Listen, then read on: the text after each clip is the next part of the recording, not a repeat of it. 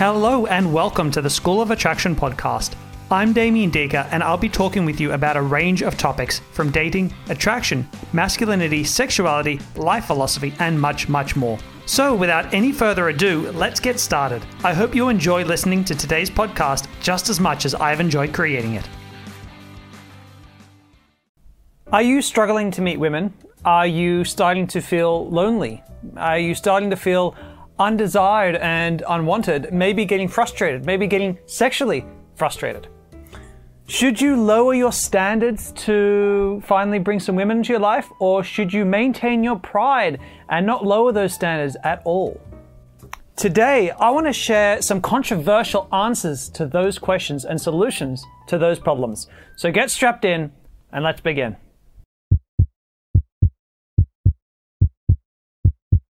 The question of whether you should lower your standards, to me, is an incredibly loaded question, because behind it there is a mindset that exists among many men. And that mindset is your value as a man is directly attributable to the hotness of the woman you're dating.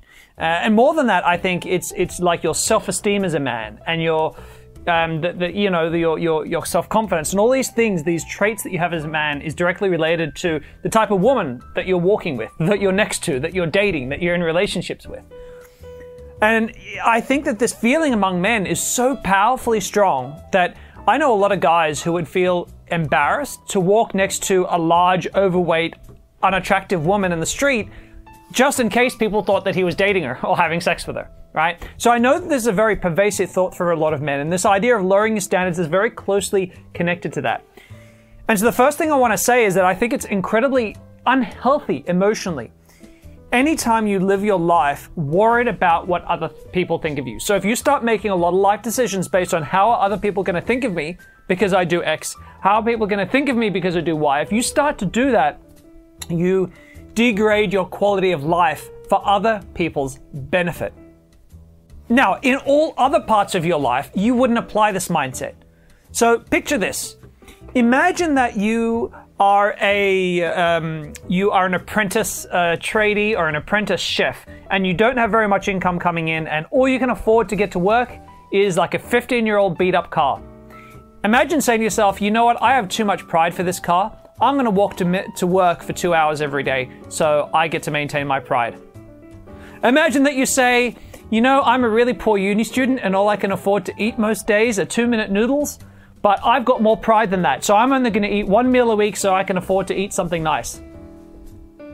Imagine saying, my parents don't have very much money, so all I can afford, all I can really get to is community college. Well, I've got more pride than that, so I'm not going to go and get an education.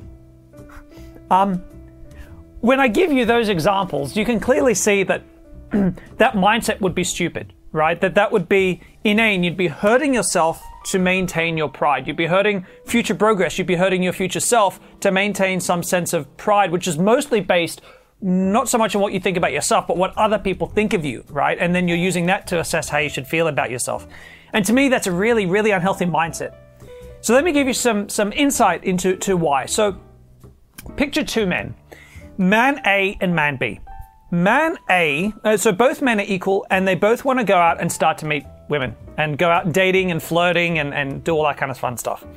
Man A says to himself, you know what, I've got a line, I've got a clear sense of pride, and what I'm going to do is I'm not going to interact with any women below a certain looks level because I think I deserve better than that. So he goes out and he starts talking to women, and his social skills aren't that well developed, right? So he's struggling a little bit. And he necessarily doesn't have a lot to offer himself either at this point. Hard to say, but let's say he doesn't. And so he's really struggling to get much traction with women who are on his level. So, but what happens? He'll never drop his standards. Man B is the same thing. Not great social skills.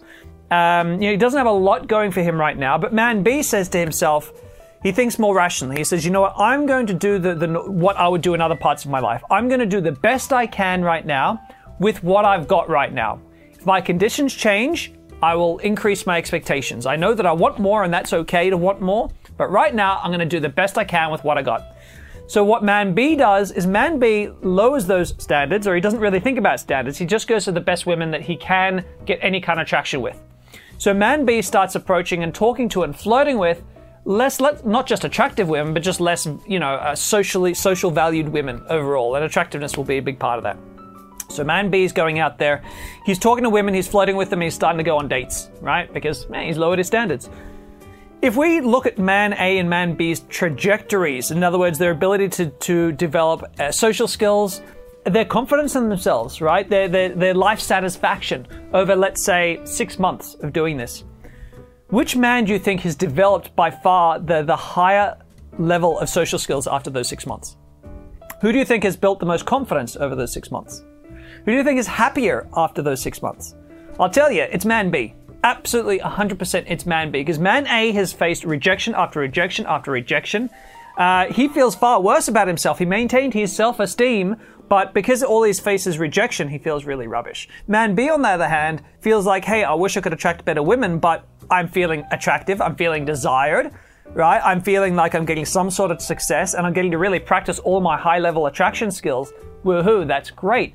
So man B, even if he doesn't change anything else in his life, is suddenly already going to, after 6 months, have a better chance of meeting more attractive women successfully than man A will, because man B didn't get caught up with the pride thing. But, oh Damien, I hear you say, that's all fine and well, but the truth is, I'm just not attracted to these women, right? Do you expect me to go on dates and actually have sex with women I'm not attracted to? Ugh. Alright, so there is more to the man A and man B story that I do need to get into, because I think it's a feature that's missing from attraction skills. And it's a big attraction skill that man B is going to learn that man A isn't. So when you start to focus on women who are less visually appealing, right, less attractive, because that's the best you can do, what man B learns to do over time is he actually starts learning to find features about that woman that are attractive, because we'd always adjust. We will, if I stick you on an island with only women who you currently think of as unattractive, you will start to find some of them attractive, right? You adjust. There's an adjustment effect that takes place. But man B is learning a very important skill set, which is to find and isolate and focus on and bring forwards the aspects in women that are genuinely and uniquely attractive about her. And that's how he's going to adjust. That's how he will adjust to find those women attractive, or to find attraction for some of these women. So why is that such a big skill set? It's a big skill set because men who only focus, not always, but very frequently, men who only focus on really hot women, they're terrible at finding the things about individual women that are uniquely attractive. And when you can do that, so when I meet a woman, when I'm out and about, I'm not just thinking, oh, she's hot, so I'm in. I'm looking for the things about her that make me genuinely turned on. So not just her boobs and stuff like that. I mean, things about who she is, things about what she has to offer, things about a little smile that she has, or a little facial expression, or a little movement that she does, cute philosophies she has, things, I don't know, whatever it is about her that's going to make me attracted to her. I'm looking for those, as well as just thinking overall she's a hot woman. And why that's so powerful is that that's what women want you to do. Even hot women, they want you to find the things about them that are uniquely attractive to you, not just every guy go, oh, you sure are hot, right? They want you to find that. And when you find that and bring it out in them, they're attracted to you. It's like this dating skill set that is almost never taught by dating coaches out there. And man B develops this. And, I developed this. I didn't go through a period where I was only exclusively sleeping with unattractive women, but I learned this skill early on, especially because I had sisters growing up too, that it's incredibly powerful. When I go out, my students often comment that it's interesting that I make even the unattractive women, when I'm winging my students, I make those unattractive women feel attractive, right? I'm good at it. Like, it's not like I don't recoil when I'm talking to a woman, like when I'm winging a guy and her friends, the girl he's hitting on, her friend who I'm talking to is unattractive, but I'm helping out my student. I don't recoil. There's no sense that I'm, I've got to keep my distance from her, right? She feels like I'm bringing out all the best in her. And I do that with women who are attractive and unattractive alike.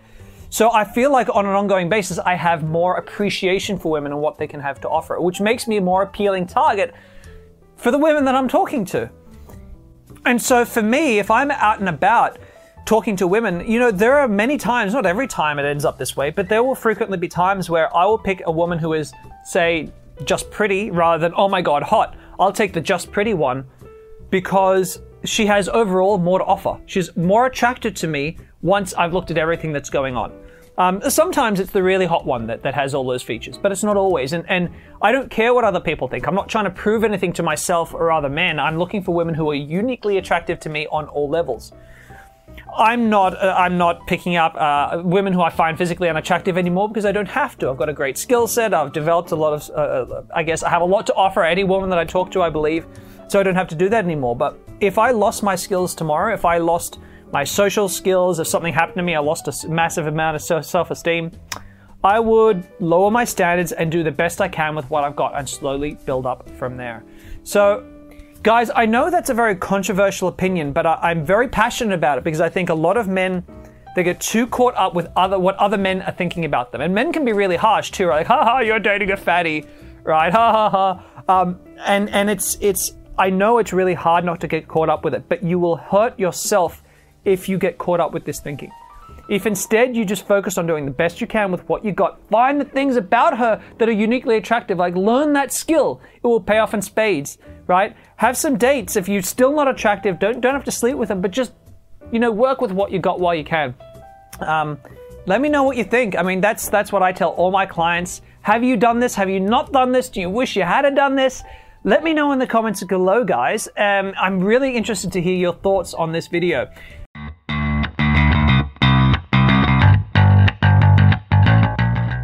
That's it, and thank you for watching today's podcast.